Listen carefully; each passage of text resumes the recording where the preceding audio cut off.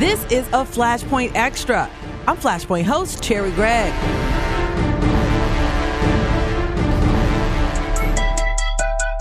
Hey, everybody. So this has been a big week in the Me Too movement, a big week in Philadelphia, in our area.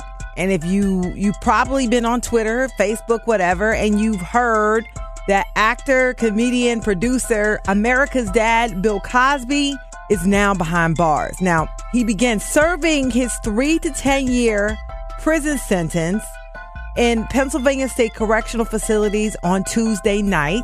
He was convicted of sexually assaulting Andrea Constand back in 2004. It took years and the stories of dozens of accusers to take him down. Now, Bill Cosby is the first major celebrity to be sent to prison in this new Me Too era. In all, 60 women accused him of sexual misconduct, and one of his accusers, Victoria Valentino, says Cosby took advantage of her when she was 26. She says when she saw him getting hauled off to go to prison on Tuesday, she kind of felt sorry for him. When he was brought out in handcuffs, his jacket was off, and his baggy pants were being held up by suspenders. And I had this moment of feeling sorry for him because he seemed suddenly so frail, and that arrogant, pompous, rather terrifying presence was no longer there. Now, rumors have been swirling. It had originally been thought that Bill Cosby would end up at SCI Laurel Highlands. Now, that's a state correctional facility in western Pennsylvania that serves sick, infirm, and elderly inmates. You know, they provide you assistance. It's like a convalescent home behind the wall, basically.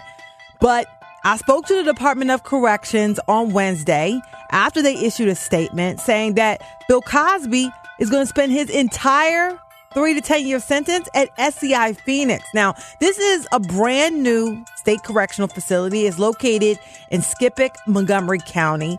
Currently, Cosby is being processed there.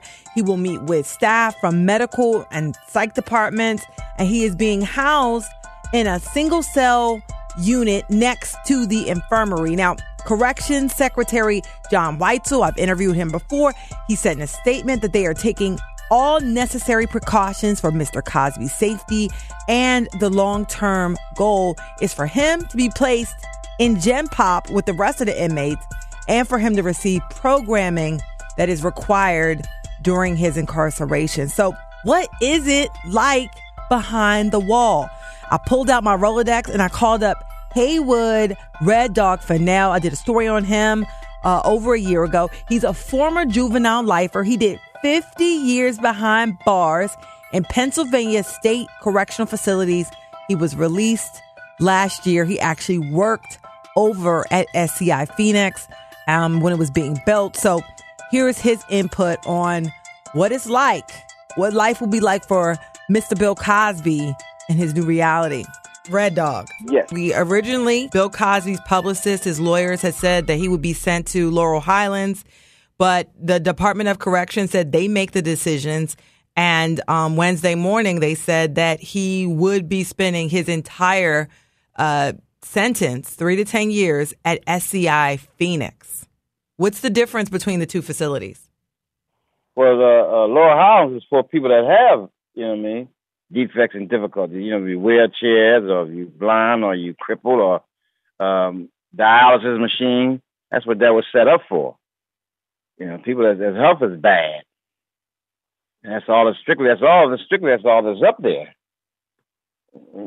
And Phoenix is a correctional institution. They're not going to give him nobody, issue him nobody to walk him around or look after him. That's strictly going to be up to the staff to do that. And so is there a difference in the quality of life for somebody like Bill Cosby in those two facilities? Yes, it is, because if nobody volunteered to help him, then he might be on his own unless staff helps him. We saw on TV, he had somebody there, and they might designate an inmate, to help him around, but rarely does that happen. Somebody might volunteer and go to him and ask, can they do that?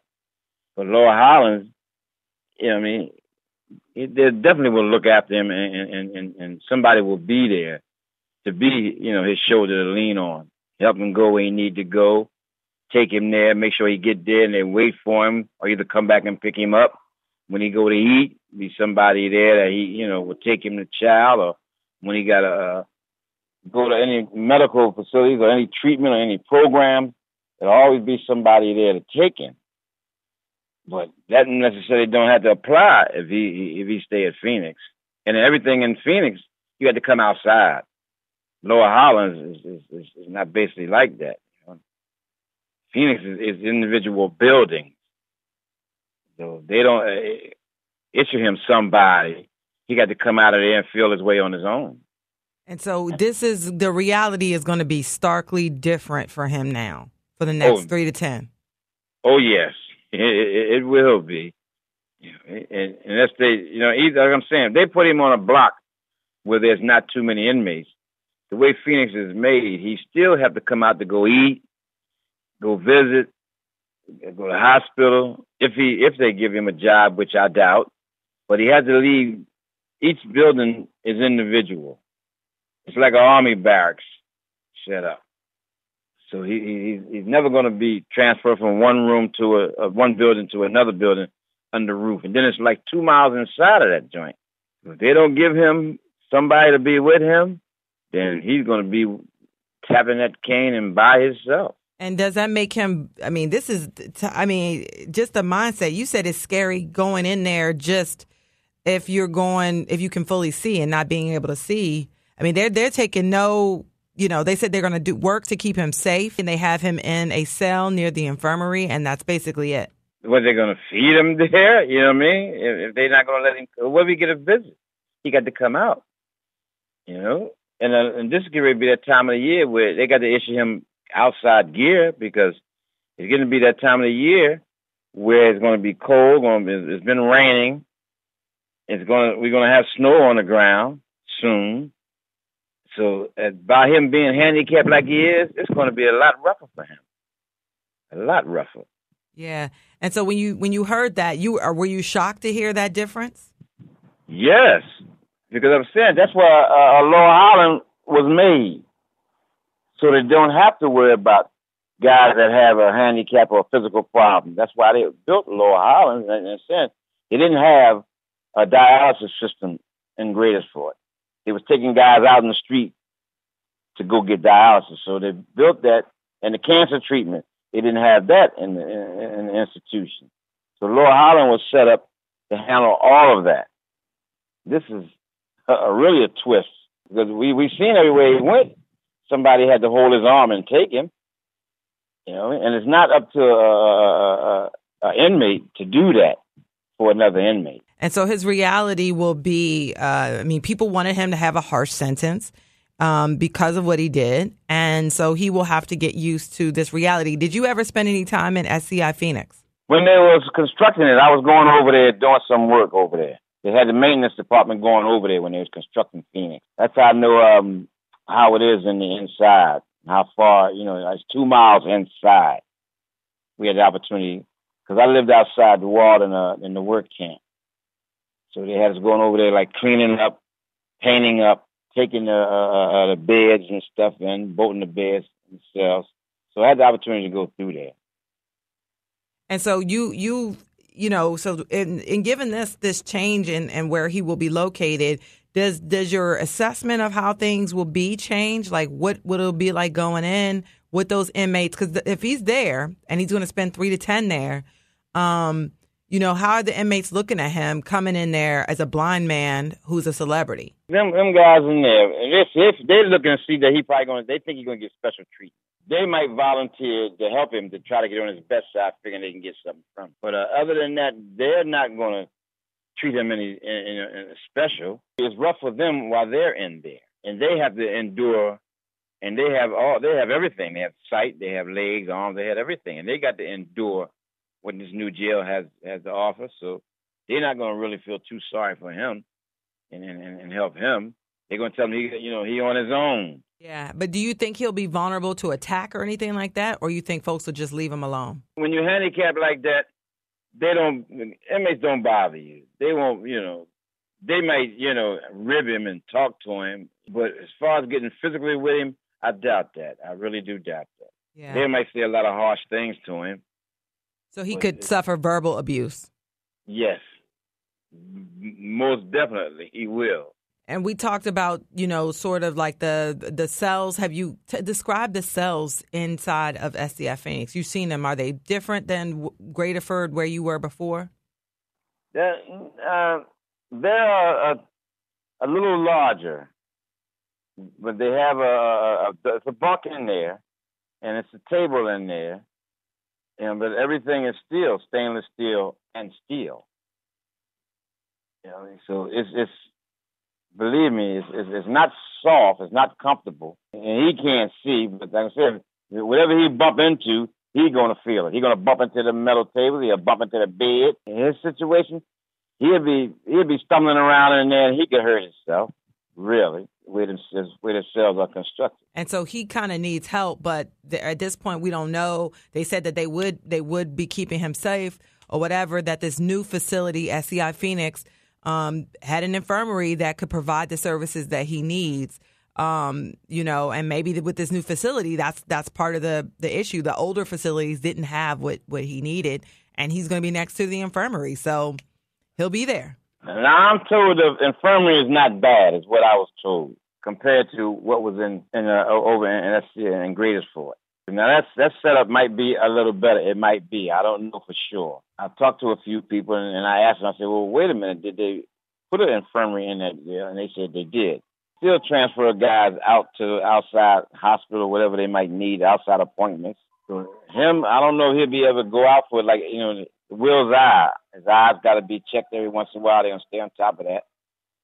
So I don't think they have that in that institution. He still probably will have to go out for that. Yeah. But this is his new reality. The food, he'll have to eat the food that they serve. Everything is just kind of there. It might bring the food to him. I kind of doubt it, but they might. Since he is handicapped. So that means he'll be locked down in the infirmary in that area. And that's even worse, really, because I'm saying at least with us, you get to get out and exercise, you get to go walk, you get to see people. Now, he won't have the opportunity to do. Basically, he'll be locked down a lot. And they'll probably put him in a cell by himself. Yeah, that's where he is now, in a cell by himself. See, so he won't have time. He won't be able to associate with nobody, and then he can't see. So he'll depend on wherever he got to go. You have to wait until somebody with sight can come and take him wherever he need to go. So his new reality is bleak. It's very lonely. His new reality is, and helpless. He can't pick up a phone. He can't snap his fingers no more. He can't holler for nobody no more. Nobody gonna just come and check on him until he needs to be seen. He'll be spending a lot of alone time by himself. You just don't get up and just say, "Hey, I need to go here. Hey, I want to." If they don't call for you, you don't go. You do not move.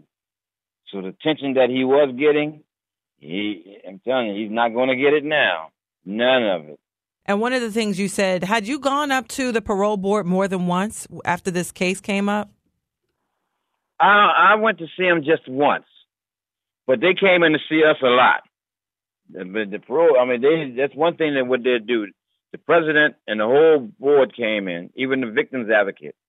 They came in the institution and they talked to us a lot, telling them what they expect, what they want from us, what they're looking for. They was very explicit about what we needed to do to get their approval to make parole. Yeah, and so they'll probably do the same thing for Cosby because in 3 years he goes up for parole. If he don't go, they'll set a program up. Where you got to see psychiatrists. You got to take victims programs. You got to take school.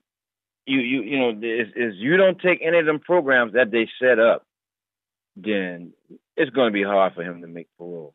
If he refuses to go to any of them, they want you to. It's a list. and you got to go to that every day. You're going, and you sit in them classes. Every day there's a class. Every day there's somebody in the psychiatric department to talk to you. Every day. Radio.com.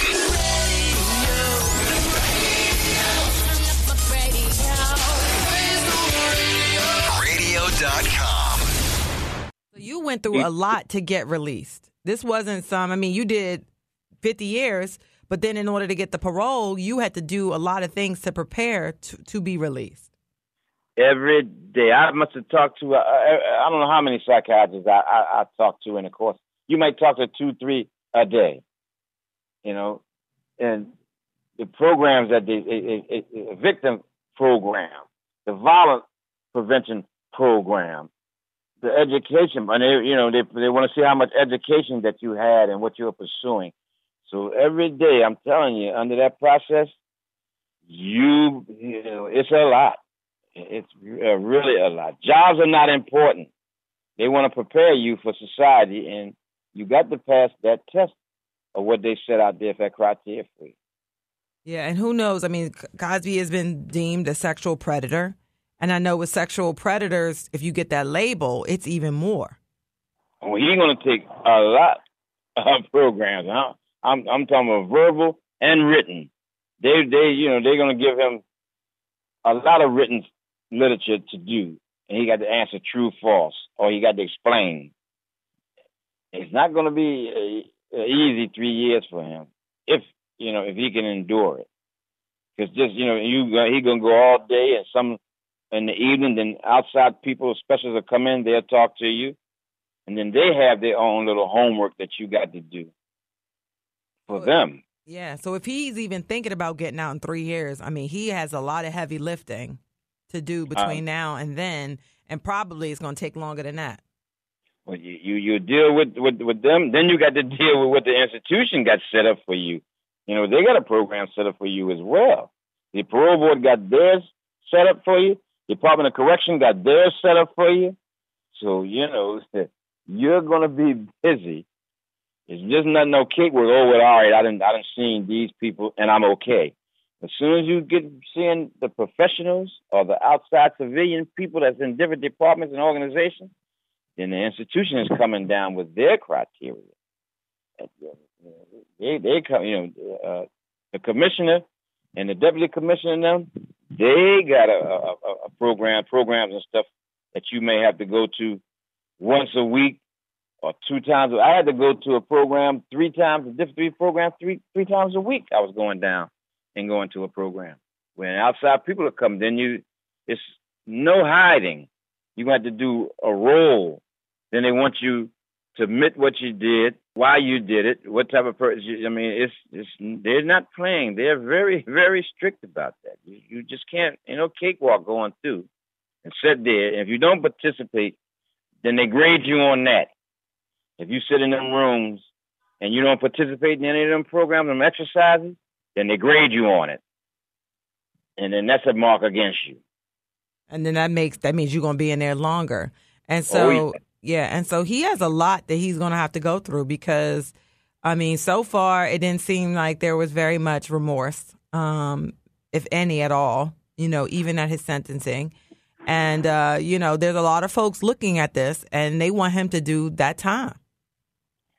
When that organization come through, the victims advocate, when they come through there, and then it's a member of the parole board that's strictly about that. They'll tell you quick, if you don't show no remorse or you can't talk about what you're in there for, then there's no need you even trying to apply for parole because I'm not going to give you my vote. I'm not going to give you my vote. If you don't sit up and you don't sit down and you don't discuss what you did and so if he don't show, he's been convicted now. So the best thing to do is to do the right thing. Well, Red Dog, you're like an expert on this now. You know that? You're literally like an expert on this whole, the view of it from the inside, and you've worked your way through it and now on the outside. So it's wild because this is a peek into the system that I think a lot of people have no idea what happens in there. All right. Yeah, because if they think you just go in there and you do your time, and then after your time is up, they let you out.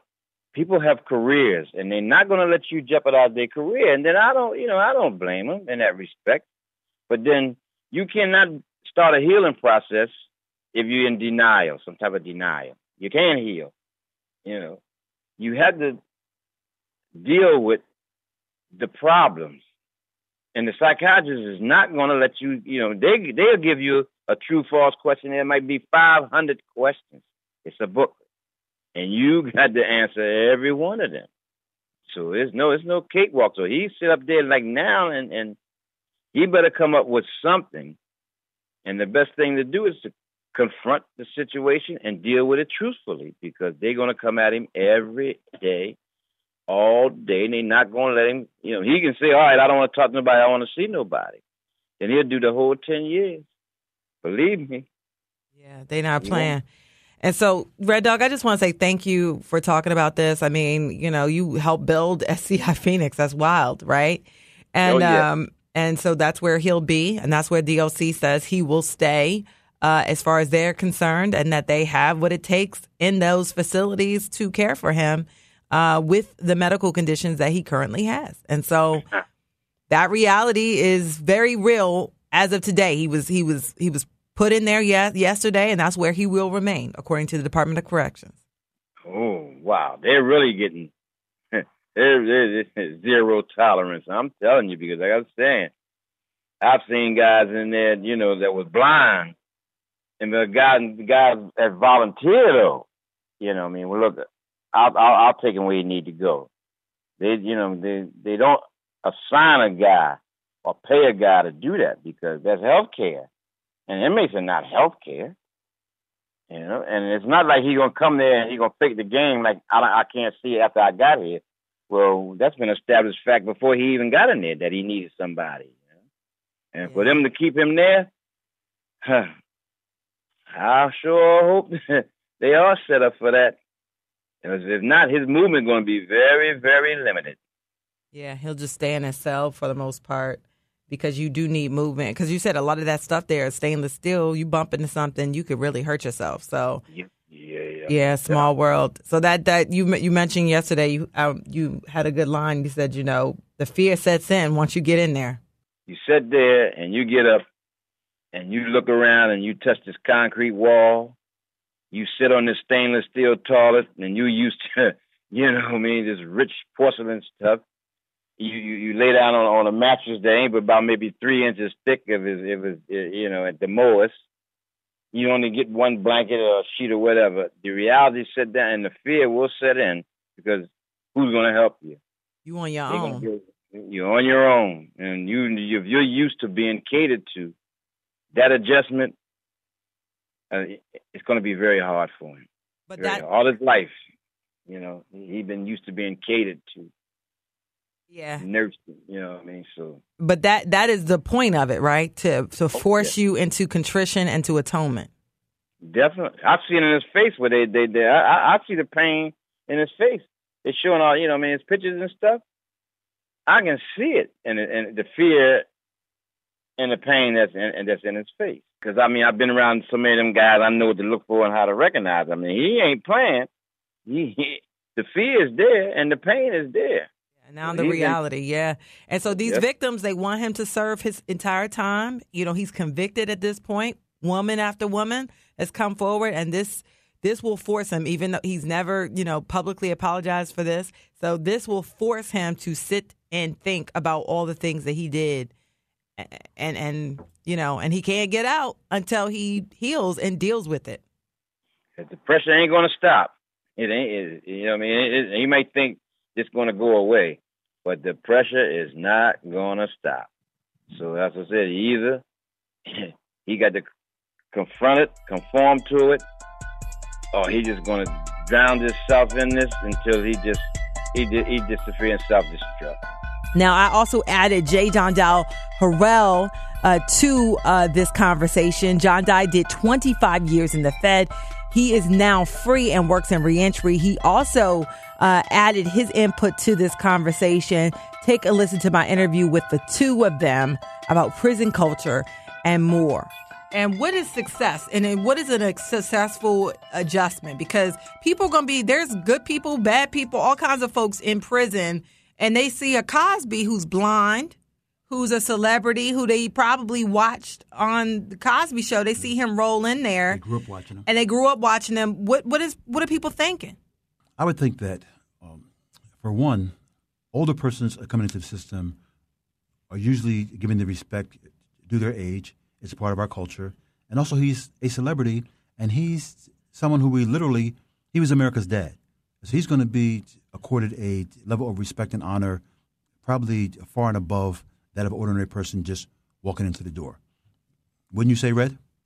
Oh, most definitely. There are going to be a lot of questions. Why? What happened? Can we help you?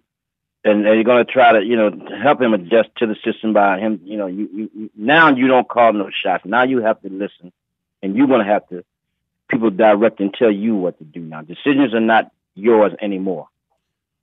And the worst part of being in prison is you're a part of a system. You're a number. Even though you may have been a major personality, you no longer are going to have the perks that are due to your social class and your status in life.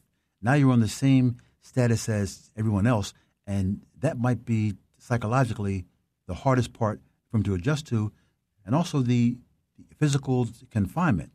One of the hardest adjustments in prison is when that door closes shut and you're confined to that small area and you can't go anywhere. And your entire life, your entire schedule is prescribed from morning till night.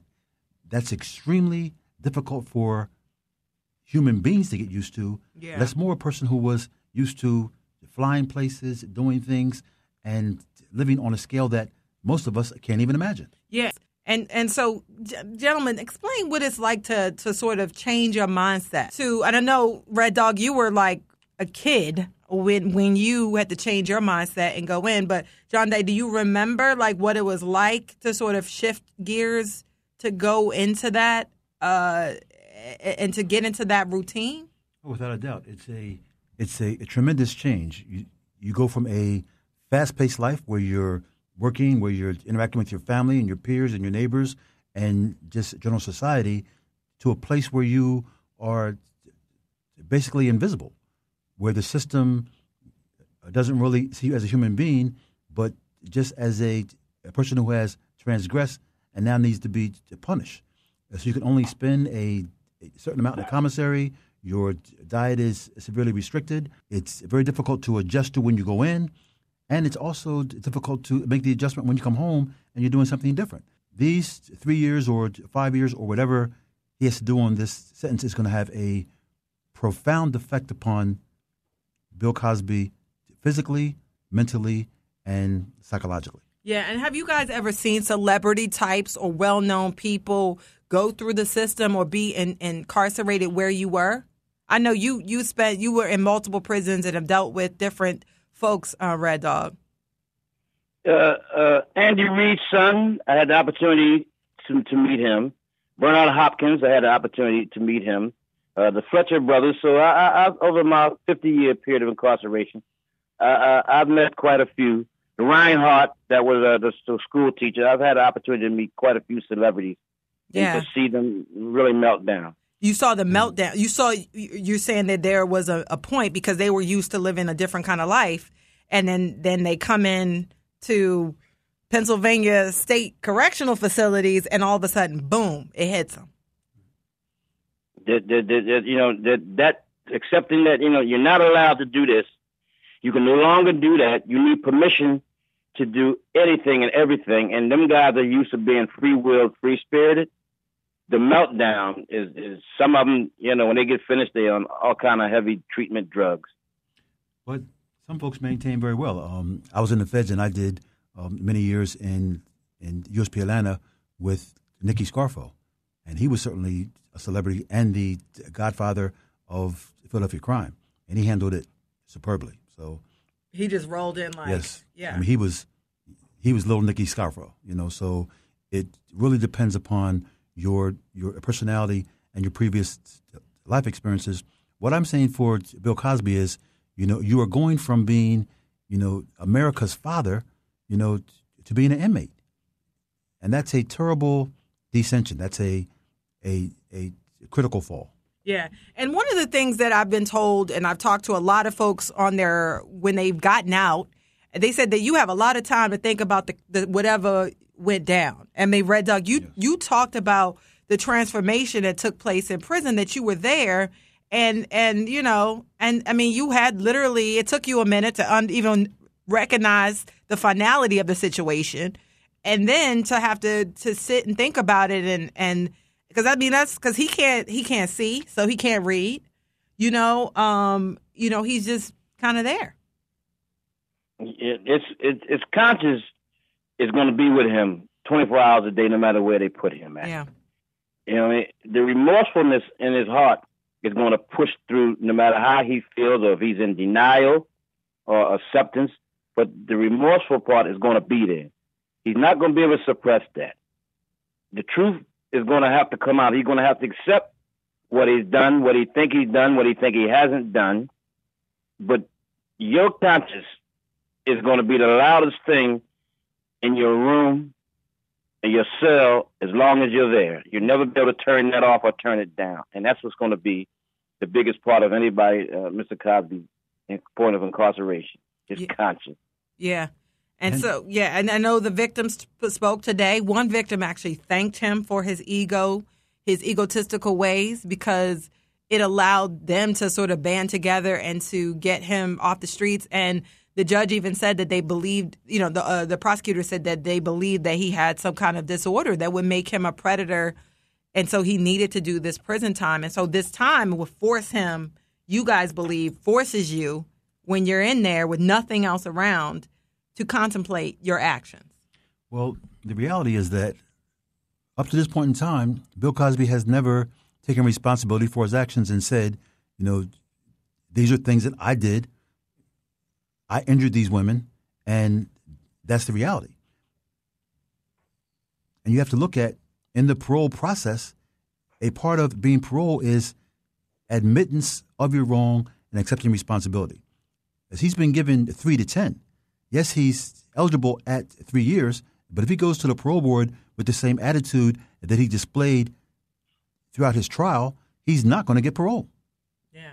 Yeah. Did you? And Red Dog, when you had to go to the parole board and you got parole, I mean, of course, it was because the U.S. Supreme Court hearing said, putting, people who committed crimes as juveniles in prison without opportunity for parole is just cruel and unusual punishment. But when you went to the parole board, you had to do what? I had to admit the wrong that I've done. Yes. Mm. I had to show remorsefulness. Mm-hmm. I had to show that I have grown, and I accepted the punishment that was administered to me, be it if it was right or if it was wrong. Mm-hmm. You have to pay for the things that you have been found guilty of.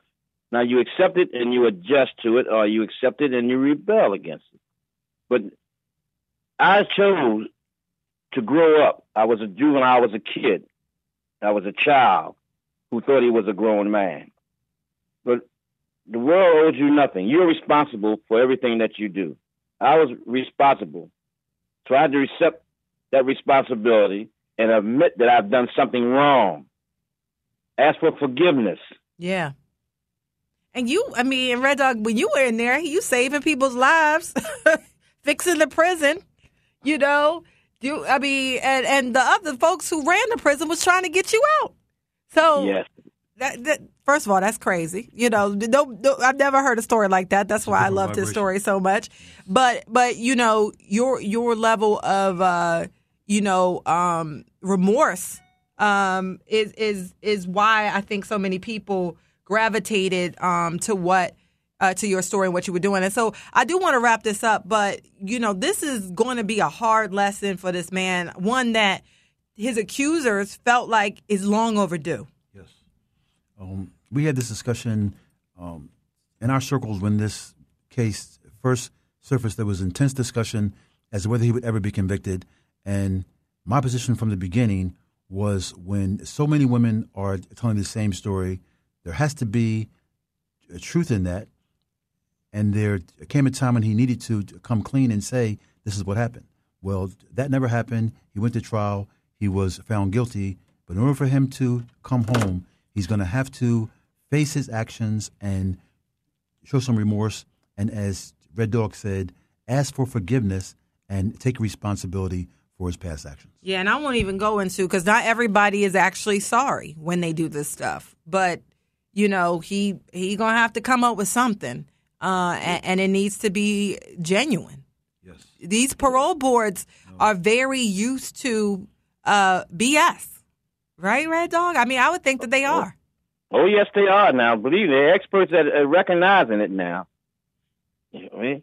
And like I said, he has to start applying the healing process.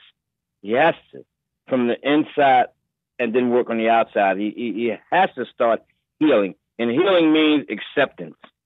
First, you have to accept and use this opportunity to start healing inside. And then he had to come out and apologize to every person that says they were a victim of his. That's part of acceptance. You have to do that. Yeah. Parole board is not going to recognize him or say him until the victim's representative advocates, if he don't administer an apology to every last one of them people that he accused of doing something wrong to, then he's going to wind up doing that whole 10 years.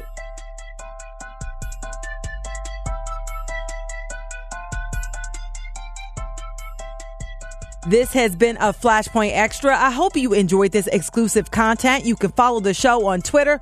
Our handle is Flashpoint Show. My Twitter handle is Cherry Gregg. Flashpoint airs on KYW News Radio, 1060 a.m. on your radio dial every Saturday night at 9:30 and every Sunday morning at 8:30. You can also listen to the show via live stream on KYWNewsRadio.com. And if those times don't work for you, check out the Flashpoint podcast, where you can hear exclusive full content by logging onto the radio.com app, the Apple Podcast app, or other platforms. For the podcast, you only have to search Flashpoint KYW. And if there is an issue that gets you hot under the collar, let us know and we'll make it a show topic. Or how about a Flashpoint Extra, just like the one you listen to? Flashpoint family, I truly appreciate your support. I'm your host, Cherry Gregg. Until next time, thanks for listening.